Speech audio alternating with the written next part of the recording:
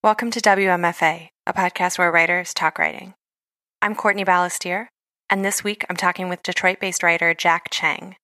Jack's debut middle grade novel, See You in the Cosmos, about a precocious kid named Alex, his dog, named Carl Sagan, and the iPod full of communications that he hopes to launch into space, was released in February by Dial Books for Young Readers and Puffin.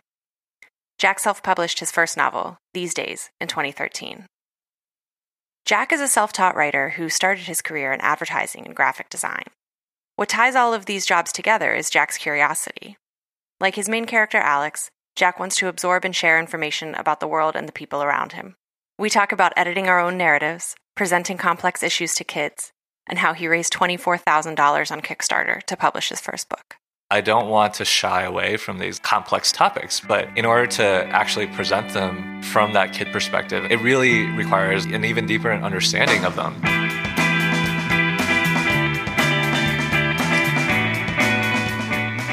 When in the process of writing See You in the Cosmos, did you realize you were writing a middle grade book or a book for kids? Yeah, it actually wasn't until I sent a draft of the manuscript to my agent, Jessica Craig, that she read it and she's like, "Oh, we need to try to submit this as a young adult novel."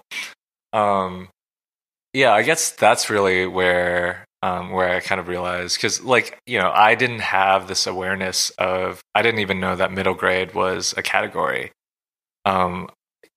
YA was on my radar, but my main character is 11 years old. And when I was writing those first drafts, it was more just like me trying to tell a story about him and about the other characters. And I think also just at least I know when I write, I'm very sensitive to voice and dialogue. And so the whole idea of trying to get in the head of an 11-year-old and trying to sound authentic and trying to sound like it's coming from that kid perspective is very natural. It's of course that's what I would try to do when I'm writing about those characters. So I think it sort of happened very naturally that I'd started writing from that kid perspective. That's not to say there weren't more adult scenarios and sort of situations in the book. But even from the very beginning, I think I was very mindful of just trying to embody that kid perspective. And we had talked a while back when you were still writing the first drafts of it about that balance of making Alex a really smart kid, but not so kind of precociously intelligent or too sophisticated. Sometimes narratives like that are driven by these kind of unrealistically intelligent kids. How did you manage that? For me, it was always at least my experience of childhood was that there was this combination of both naivety and bravado. For instance, when I was in 4th and 5th grade, I was in Little League, and I'd have my dad play catch with me to practice, and I played right field. So when we were playing catch, I'd have him throw these really high pop flies essentially, so I could run and dive and catch them because I imagined myself making that play in the game. So I think there's definitely that that combination of.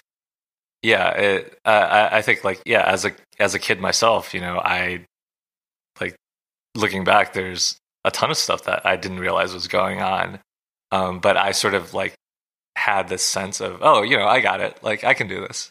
I do think that sometimes when we read characters in books that seem like too precocious of a kid, I think sometimes what happens is that it's actually not.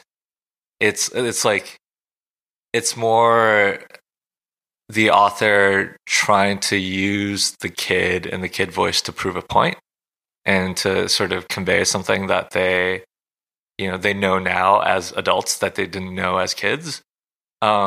Whereas that's just not generally the way that I approach writing fiction, or that when I'm in it, I'm just sort of carried along by this fictional dream.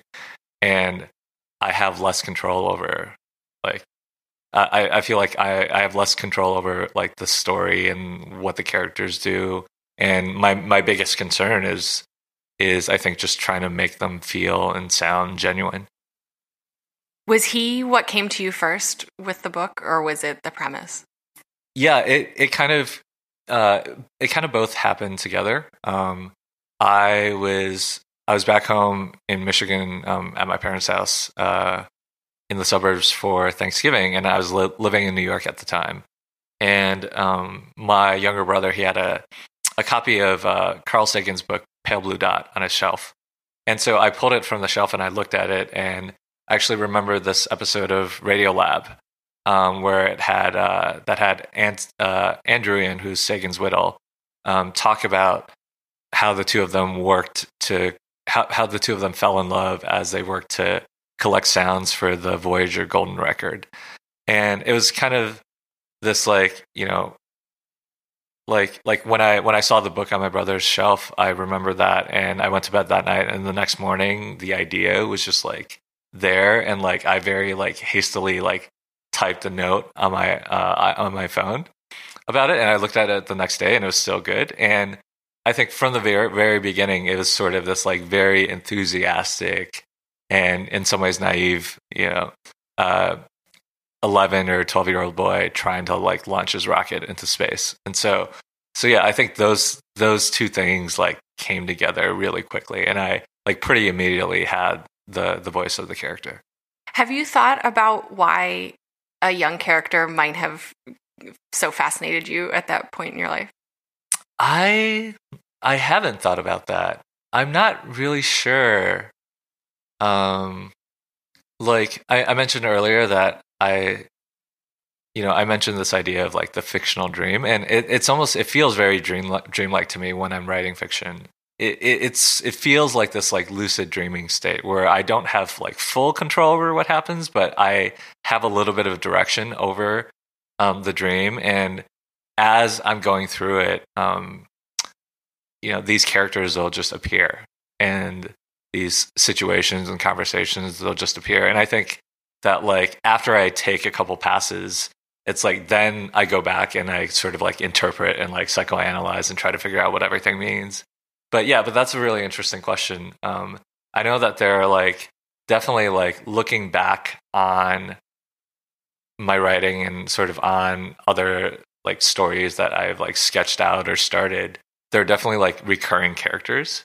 And it makes me wonder like why does this kind of person keep showing up in my life? Is that the same exact character, or sort of the archetypes keep coming up?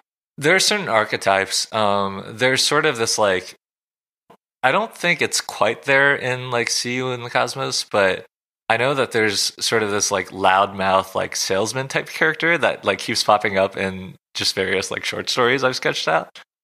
And I think like, yeah, I think it's because I think that might partly be because that like normally, like I would consider myself more introverted, and but then like at the same time, when I'm like with friends and when I'm with people, I know well, I can be like very loudmouth and very opinionated, and I think there's something about like the that like there's sort of like a fixed amount of like loudness and noise that like when I don't make it in my own life, it sort of comes out in these characters. It's like I actually remember that in this apartment where I used to live, I had these upstairs neighbors that would sometimes like get into these like really loud fights. And I was, I work from home. I'm home during the day, so I don't think like they knew that anyone was in the building. But then like they kept getting into these fights, and then like they got a puppy, and then like the fight stopped, but then there was just this puppy running around upstairs, and it was like the same amount of noise, but it just like I think they just needed like something external to like embody that. It's just like energy transference. Yeah, it's just energy transference, and I think that like that works similarly in personal relationships and even like families too. That sort of this one friend of mine, his wife is really into wine, and he's like, because of that, like I can't learn anything about wine no matter how hard I try, because like she's like sort of taking, she's like holding all that wine knowledge and all that wine energy. And so I do think there's this tendency for this like for any system to try to find this like equilibrium. Have you discovered through the process of writing and editing and now promoting See You in the Cosmos that you are a writer for young adults or young people? Definitely. And I think it started even before that, in the process of just like working on the book and editing. There's this thing that like the physicist Richard Feynman says about teaching. He says that like, if you can't explain this like complex physics subject in plain English, then chances are that you yourself don't know it well enough. And I think like I think it's kind of similar in at least like the kind of fiction that I'm interested in writing for kids, is that like, I don't want to shy away from these like complex topics, but in order to actually present them from that kid perspective and that kid point of view, it really requires like an even deeper understanding of them to be able to like think about, how do I convey this like really like nuanced thing without like going over the head of a 10-year-old. I'm thinking as you say that, I think that's a really interesting point. And it reminded me that in my high school French class, we had to read, our teacher wanted us to read things in French. And so he gave us these very early reader books, and we were making fun because, we were obnoxious teenagers of like how lame the jokes in the books were. And he was like, humor is really intelligent and very complicated, and you don't have a good enough grasp of this language to get the jokes that would be funny to you in English. And it just feels like a similar sort of. Oh yeah. Yeah. Did you guys read The Little Prince? We didn't read The Little Prince. I know, that's a real missed opportunity. I read Candide like an asshole, but not in French, in English. So did the process of writing change for you at all? I guess at this point it's editing, rewriting, once it had been identified to you as a kid's book. I don't think the process of writing changed. I think there were definitely... On the one hand, I'd started reading like much more, more middle grade and even YA. My editors, they sent, some books that were in the category or had some aspect of it that was similar to See You in the Cosmos, as like reference. And so I think that was in part to also show me the differences between middle grade and young adult. And sort of the different kind of perspectives. But I think the actual writing process itself is just, it didn't change at all. It was just, it was, I think that was just very like how I normally operate, where, I'll get feedback from my editors and then I'll sort of like digest it and try to understand like, what they're really getting at. And so even though they might suggest, like, oh, what if what if this character did this, or what if we did this? It's, I think, part of the role of an author, and part of your responsibility is to try to understand like really what that means. And I will say that in the process of working with my editors, to make it more squarely for kids, there were a number of like aspects of the story where that we either like cut or we just like moved more into the background. There's actually at one point in the book, so the book is told on the iPod that Alex is launching into space. And so each chapter is a transcription of a recording that's made on the iPod. And so because there's this like device, right, that it actually gets passed around in the story, that other people can like hold the mic for moments in the story. And in earlier drafts, there were actually, more moments where some of the adult characters were speaking into the microphone. And so there was this one chapter in particular, that this entire chapter, that was narrated entirely by one of the adult characters, that we ended up cutting, and realized that like, even if we cut that, the adult reader still understood exactly what was going on behind the scenes. So yeah, it was a lot of that. And some of it is like what you might expect, like finding creative ways not to use like bad words. And sort of another one is like, there's this one character that I had her like just like smoking cigarettes, and I didn't really need to have it. It's sort of just like this random, character trait or thing that she did as I was writing. And yeah, it was a question of like, yeah, does she need to be smoking cigarettes? Especially if she's someone who's like so sympathetic and kind of a role model in the story. And I found that, yeah, it's like I could replace the cigarettes with her like nervously opening a package of gum, and it would still have the same effect.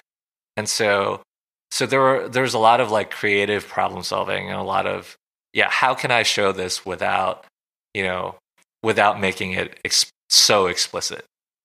Right. Being realistic about complex issues, but not being too gratuitous about it. And I think one of the things that like a lot of the situations and the scenarios in the book, they like hardly changed from draft to draft, but there were slight nudges in just like perspective and sort of like little cuts here and there that I think changed the way that shifted the point of view just ever so slightly for those scenes. And that was where a lot of the work was, I think, was that, yeah, that being sensitive to that like kid understanding and kid point of view. Let's zoom out a little bit and kind of keep that thread, but in context with your previous works, because your first novel you self-published. So what, now that you've kind of been on both sides of the independent publishing and the traditional publishing, what do you feel like you have allegiances? Yeah, so my first book was, I did a Kickstarter campaign to kind of fund it myself, and around that time I was doing a lot of like design work. That was my day job, and so I felt like I could like design and typeset the book myself. And some of the money went toward hiring a freelance editor, hiring freelance copy editors and proofreaders and things like that. But overall, that first book was still just this very solitary experience. I was kind of like the producer on that project. But it was just like, yeah. Whereas like with this book, there are like so many people involved. And especially like in the tail end of it, which I didn't really like for my self-published novel, I got it into like a couple bookstores and like one or two libraries, but that was like a lot of just like me walking in and talking to people.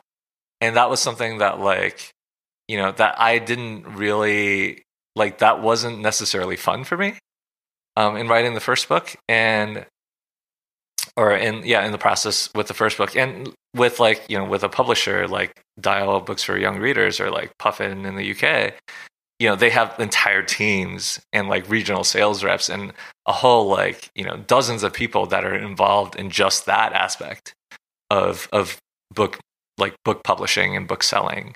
And I will say that after having gone through both experiences, the way I've come to think about them is not as like, it is more as that they're just like two different systems.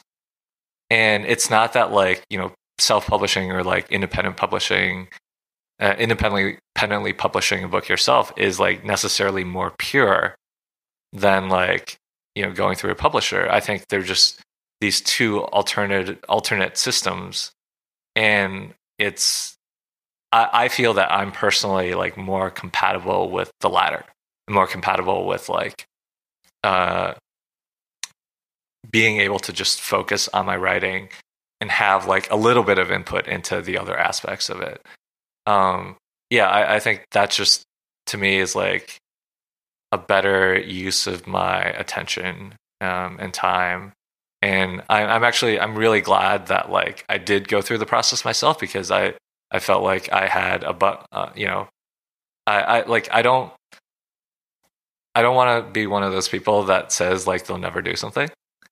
And to have tried like both routes, I'm very like grateful for both experiences, but I hope to keep, publishing books through with publishers.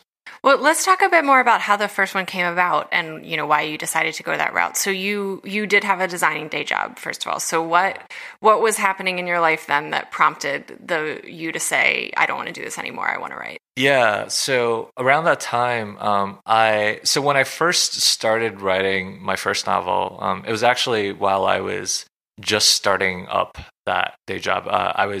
I had been working in advertising, and I left and I went freelance.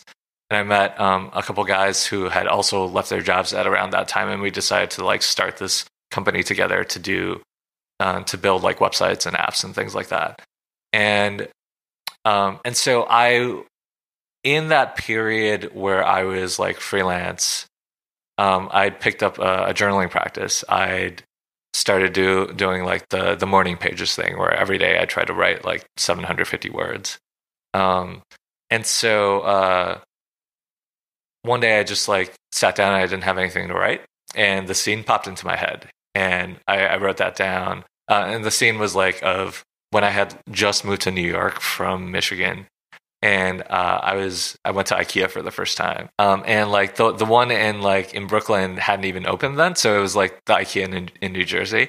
But I was walking around, and I noticed on some of the desks they had these like plastic prop computers with this like paper like fake screen that was designed to look like Windows, but it clearly wasn't Windows.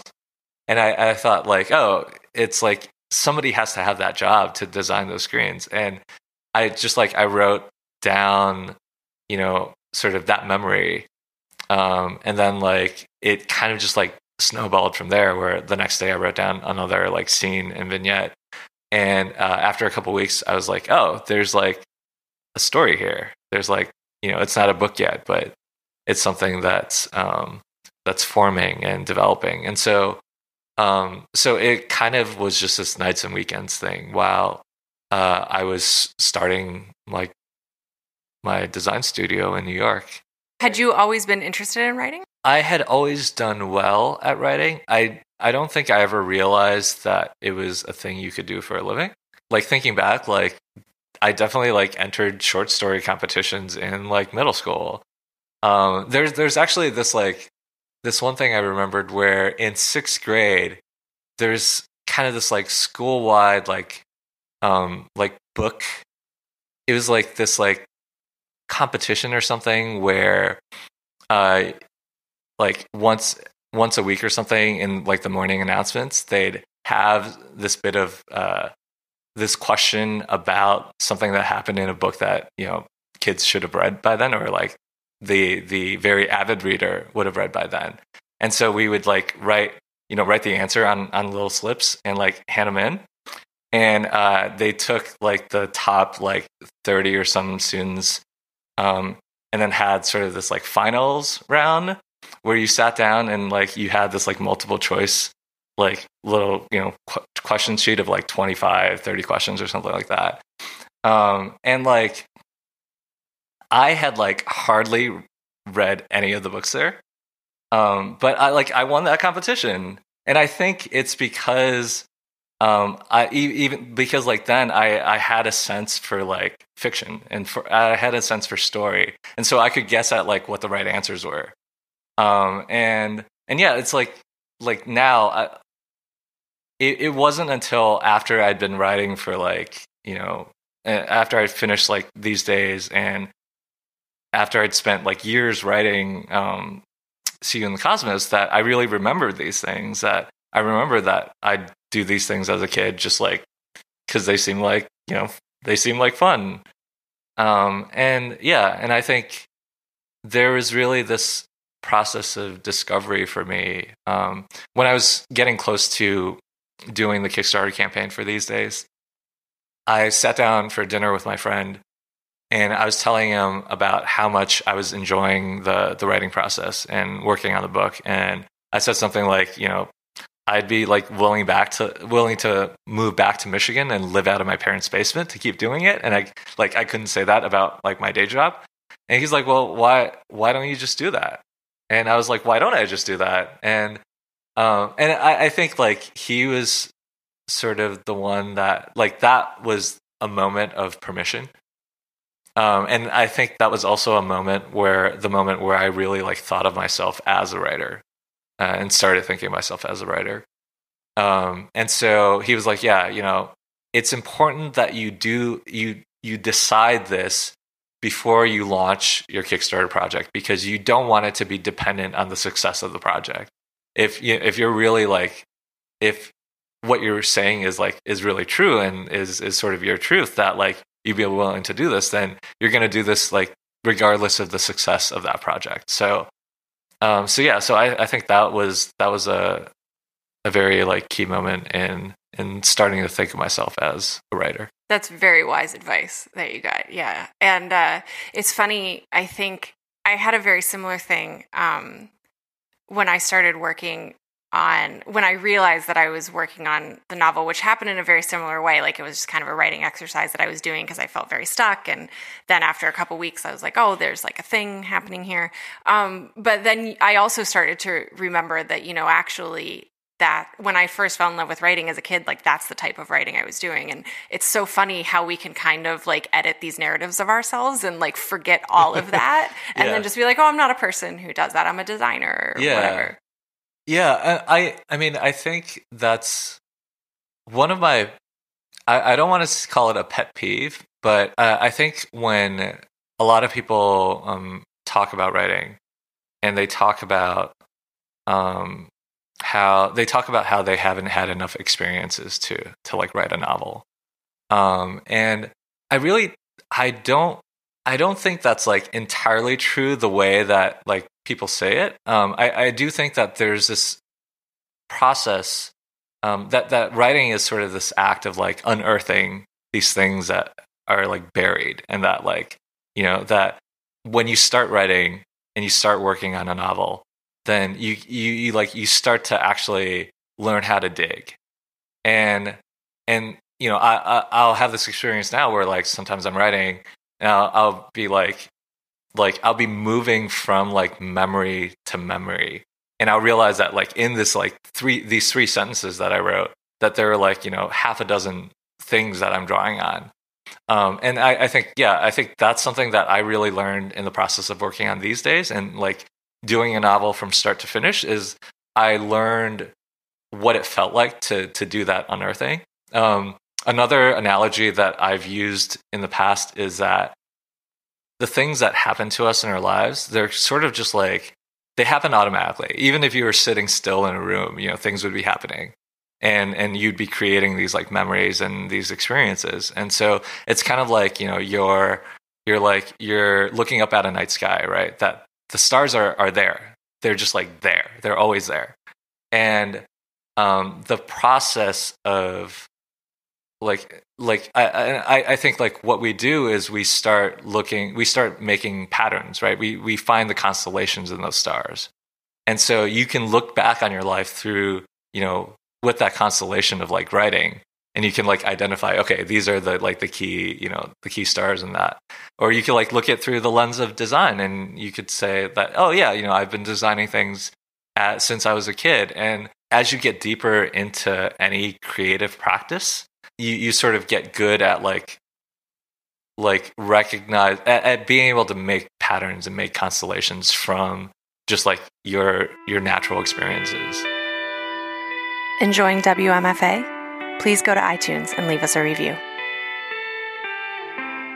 I want to back up a little bit to the morning pages thing. So, because had you been then doing the Artist Way thing, like had something kind of been feeling creatively unsatisfying to you? I think in general, when I was freelancing, it was just a period of like creative dissatisfaction is what led me to leave advertising. And so while I was freelancing and like just trying to figure things out, I went to just this like talk that it was sort of this like self-helpy kind of productivity related one. That's where I heard about like the Artist Way and about morning pages. And so I was just like, yeah, well, like why not try this? So I haven't actually read the Artist Way, but I feel like I've heard about like that practice. I've heard about like the artist state practice. So yeah, I really find myself stumbling into a lot of these things and like not realizing their significance at the time. Right. There's something too about going freelance that I don't think that you can ever properly be prepared for in terms of just how much freedom it gives you and how most of the time you have zero idea what to do with all of that freedom. Yeah, you definitely. So that first period of freelance, that was like 9 or 10 years ago, and that was I was living alone at the time, and like I'm living in my own apartment now. It's like the first time I've not had roommates since since back then. And there's this way of I found that I really benefit from having routines and having that structure, because otherwise, I just like play video games all day or forget to eat dinner. And so for me, it was just like very unintentionally like stumbling upon these different routines. And I think freelance, it's very difficult to be freelance if you don't have, if you're unable to create that kind of structure for yourself. So when you were writing then, how did you come to the decision to do a Kickstarter campaign and self-publish and go that route instead of like submitting it to agents? So I did submit early drafts to agents, and I just wasn't getting much of a response. And I just took that to mean that the book wasn't very good. And then at the same time,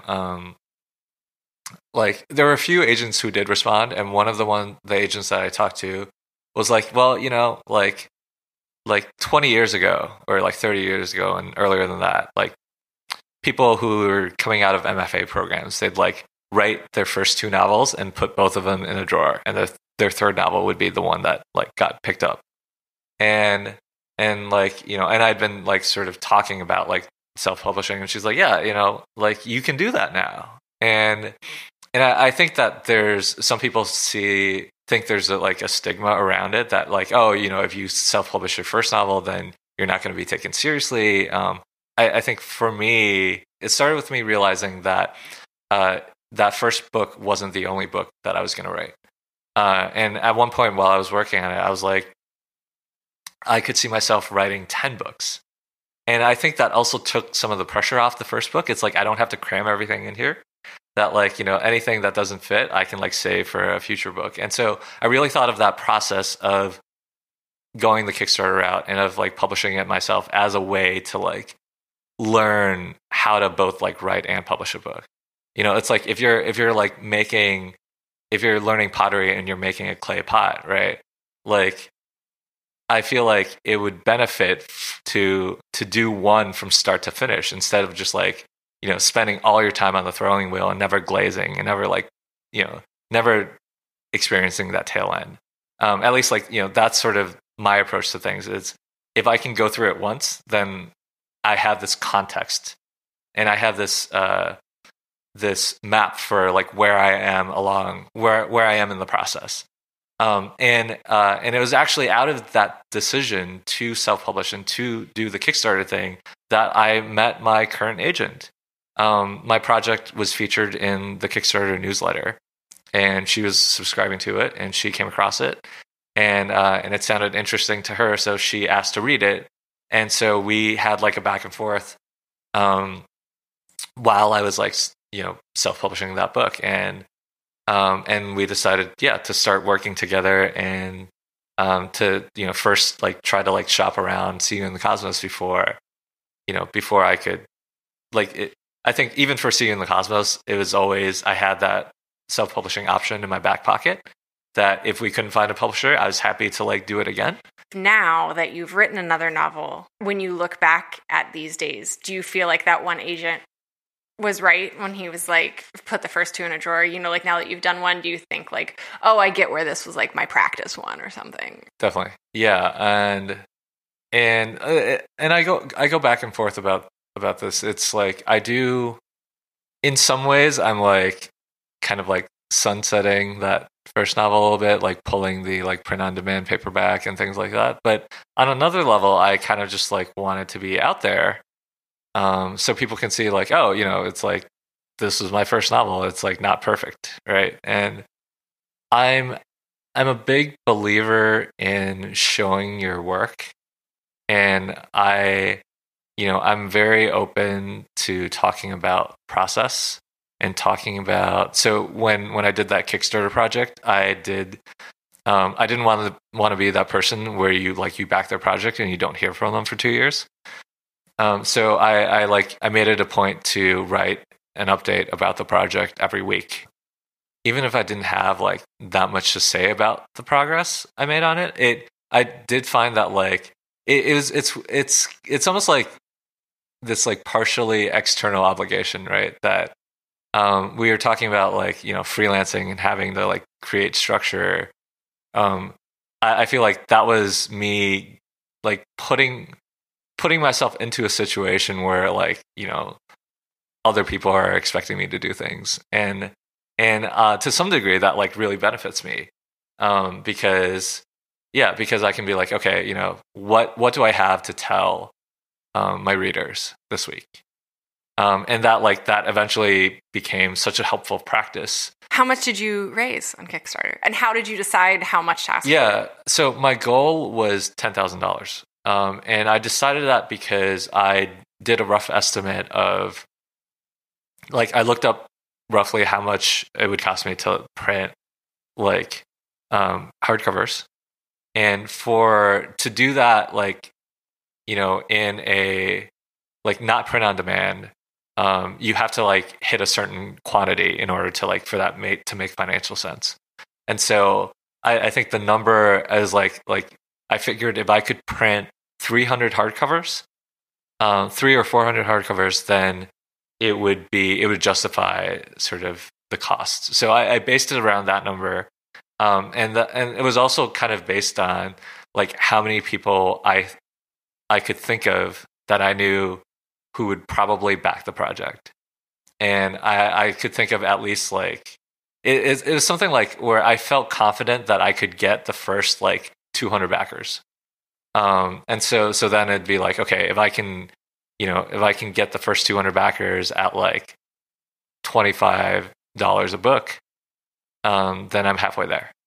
And so, yeah, and that is like, that turned out to be what happened, where I hit that goal mostly from like my immediate, like my friends and sort of friends of friends. And because the book was it was about like the New York tech scene, it was about technology, and like, the main character was a designer. They were like people who were already naturally in my network, that people like friends I'd met at conferences and online and things like that. It was like, yeah, I think my first book was kind of the sweet spot in that like the kinds of people who would back it were the people who were like using Kickstarter at that time. And so, yeah, so I got like, I reached my goal, but then I got featured in the Kickstarter newsletter and I got another bump from that. So ultimately I raised like $24,000. Yeah, and I did, and there were 900, like close to 1,000 backers. So I ended up doing a print run of 650 hardcovers, and the rest of those were like ebook backers. So was that all? That was all to production costs. That was like when you went over, it wasn't like, okay, sweet, so I'm going to keep some of this to pay my rent. Yeah, and there was I think what it did was it bought me like something like a month or two of, of like focused writing time. But what also, I ended up mostly just breaking even from it because they're like the international shipping costs, especially, were like much higher than I'd anticipated. I wasn't really doing it to like make money off of it. I was just like trying to get the books out there. So another thing about the Kickstarter route was that while I was working on these days, a couple friends of mine had published their own books through Kickstarter, and like just knowing knowing that they had done that, and knowing that the Kickstarter option was there, like I felt like no matter what, like this book would get published in some way, and would, I'd be able to like put it out there in the world. And there's something really powerful about that, like about knowing that and about that motivation, because it's like maybe I wouldn't have like kept with it if I didn't know that like it was possible for me to publish my book. Right. And it's remarkable to hear you talk about it and not have, any kind of early sense of, like what you were saying when you're sending it to agents and, oh, it must just not be a good book. You seem not to have too much trouble being confident about it. Yeah. I mean, it goes back to sort of the bravado of like my main character, right? And the naivety that goes along with it. I want to transition a little bit to talk just about your kind of writing life and writing routine. So do you want to maybe just kind of give us a day's writing? You've been just writing solely for the past year or so, is that right? Yeah. Or you've still been doing some design things? I haven't taken on any design-related projects, I believe, since the book was acquired by Penguin.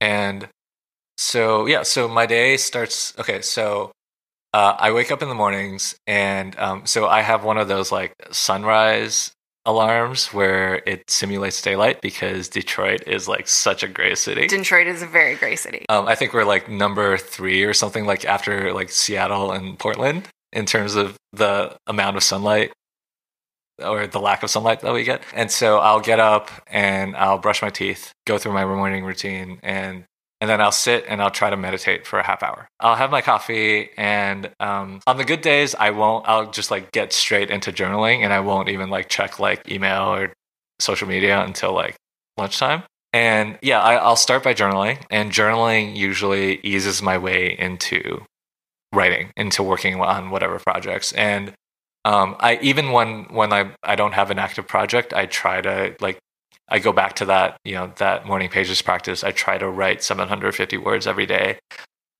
just so I have the habit of sitting in front of a computer and typing.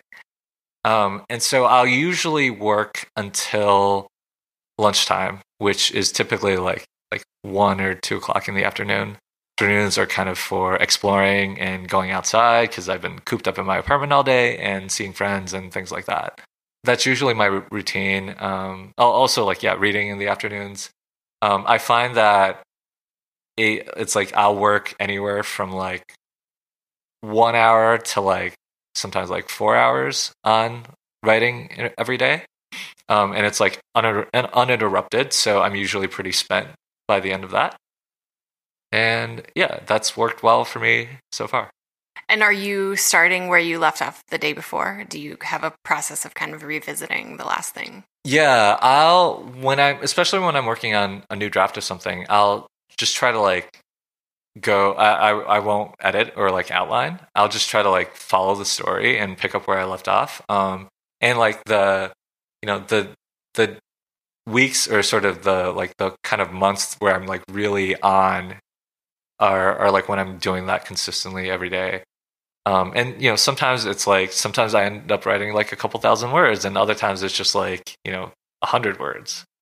But I usually try to pick up where I left off. I'm actually I'm working on my next book right now, and that's something that like I'm not following my own advice, because I think I'm like thinking too much about like, oh, what I want the book to be.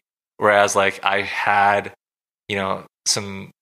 like a rough draft that I had started working on, and I should just like go back to that and like follow that thread and like just keep going with that and see see where it leads me.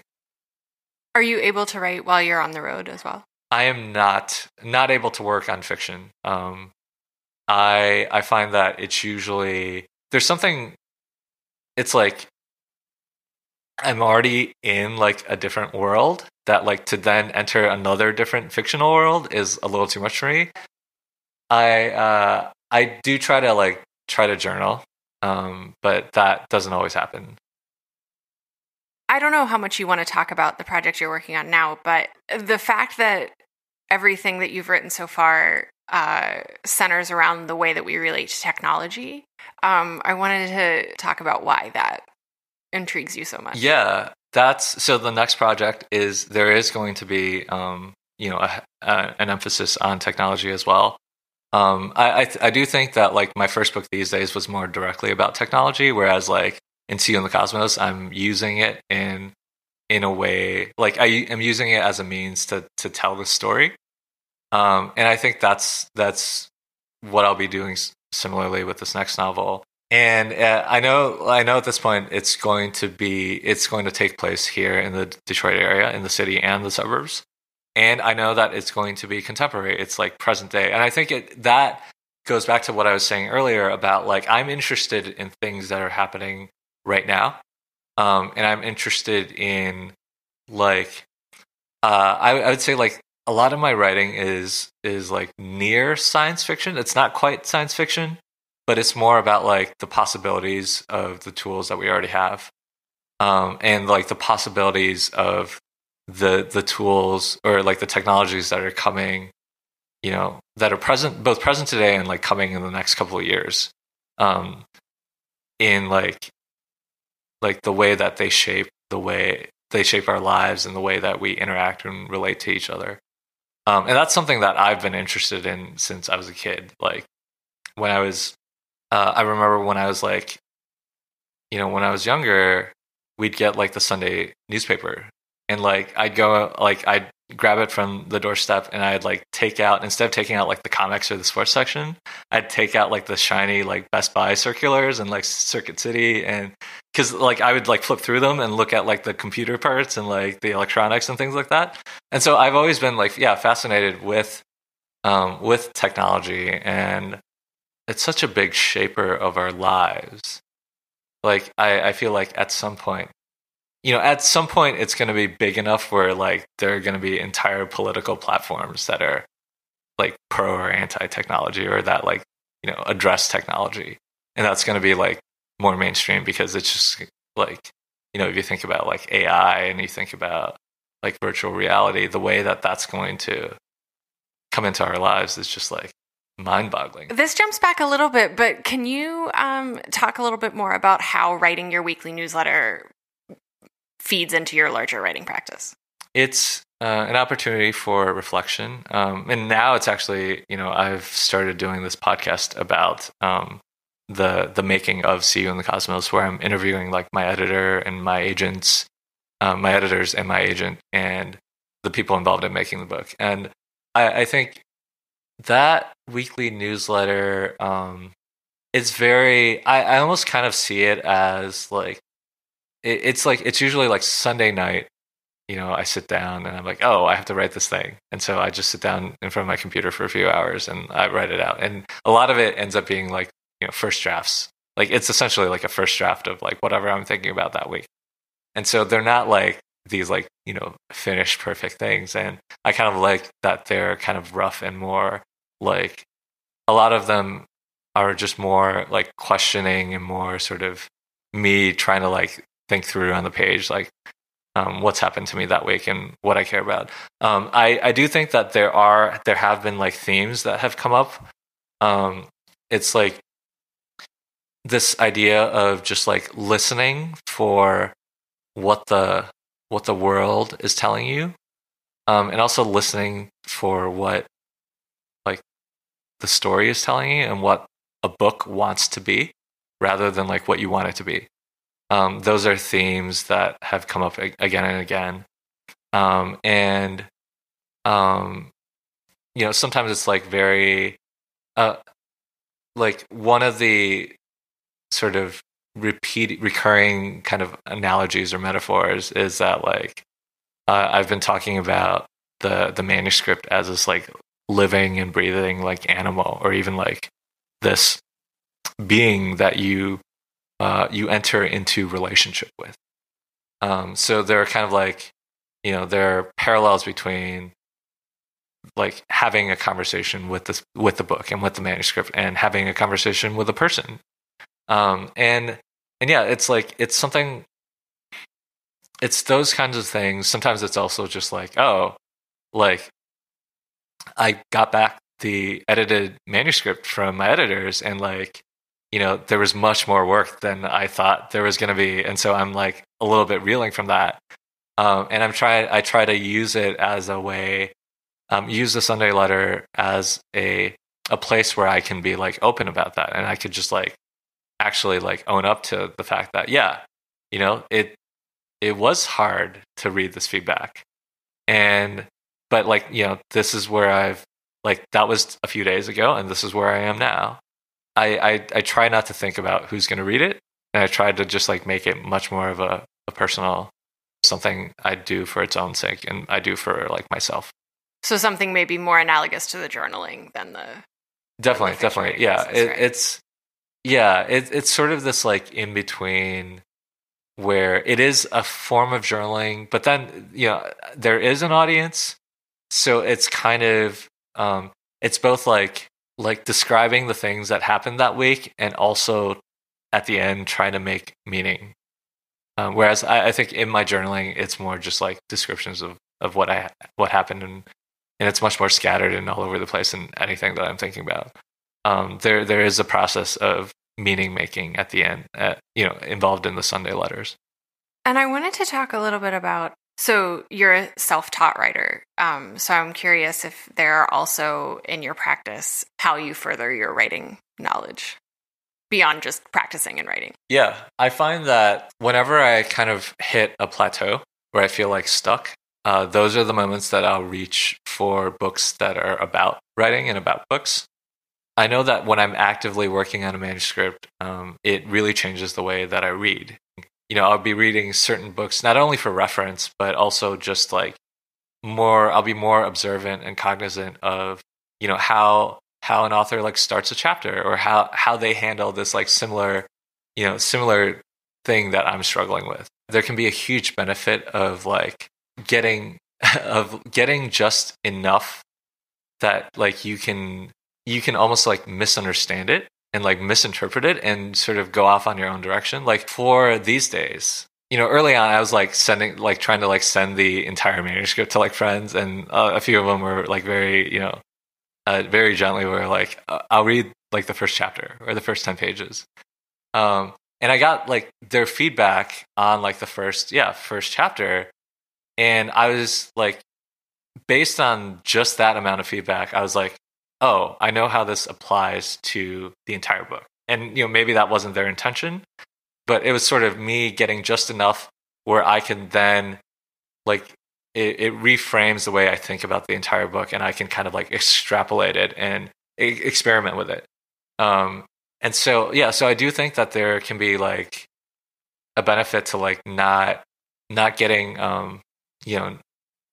for me, of like not getting too much of like, writing advice and writing about writing. That I usually find that like whenever I'm struggling and whenever I really need it, then like I naturally end up reading something that like helps me through that. What does creative satisfaction look like to you right now? Creative satisfaction. So we talked a lot about narratives and about like the stories that we have becoming reality. And something that, that I think I'm working with right now is that my first book has come out, and now, I'm like expected to write another book. And a part of me wants to be more like, is like trying to be more ambitious and trying to tackle these like one of the things that I'm trying to tackle in this next book that I'm working on is just my own like Asian American identity. And that's something that I've like only recently begun to explore in the past few years. And I think that that ambition is like coming from this very like intellectual sort of frame of mind that it's sort of, yeah, it's like, oh, okay, I'm supposed to write something that's like, even better and that's even more ambitious, and it's sort of like a deeper subject. And then I think there's also the storyline that like a lot of authors, like after they publish their first book, they sort of have this like sophomore like struggle where like they have trouble like putting the next book out, right? You hear that a lot about like authors who like win an award and then they don't write another book for 10 years. And so like I think I'd be deceiving myself if I said that I wasn't aware of these storylines and aware of like my own ambitions. And I think the creative satisfaction thing gets back to like the things that like brought me here in the first place. It gets back to remembering to listen to the book and what the book wants, and remembering to just like not try to force things and to just do the things that feel natural to me and do the things that feel interesting and feel right for that moment, because I don't know where it's going to take me in my life.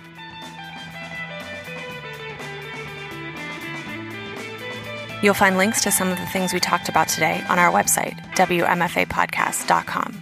You can email us at hello@wmfapodcast.com and find us on Twitter and Instagram at WMFApodcast. Download and subscribe to the show on iTunes. Reviews are greatly appreciated. Or visit our website for more options. The WMFA logo was created by Unsold Studio, and our theme music is Jazz Dancer by Double Winter. Find them at doublewinter.bandcamp.com. WMFA is made in Detroit by Courtney Ballastier, LLC.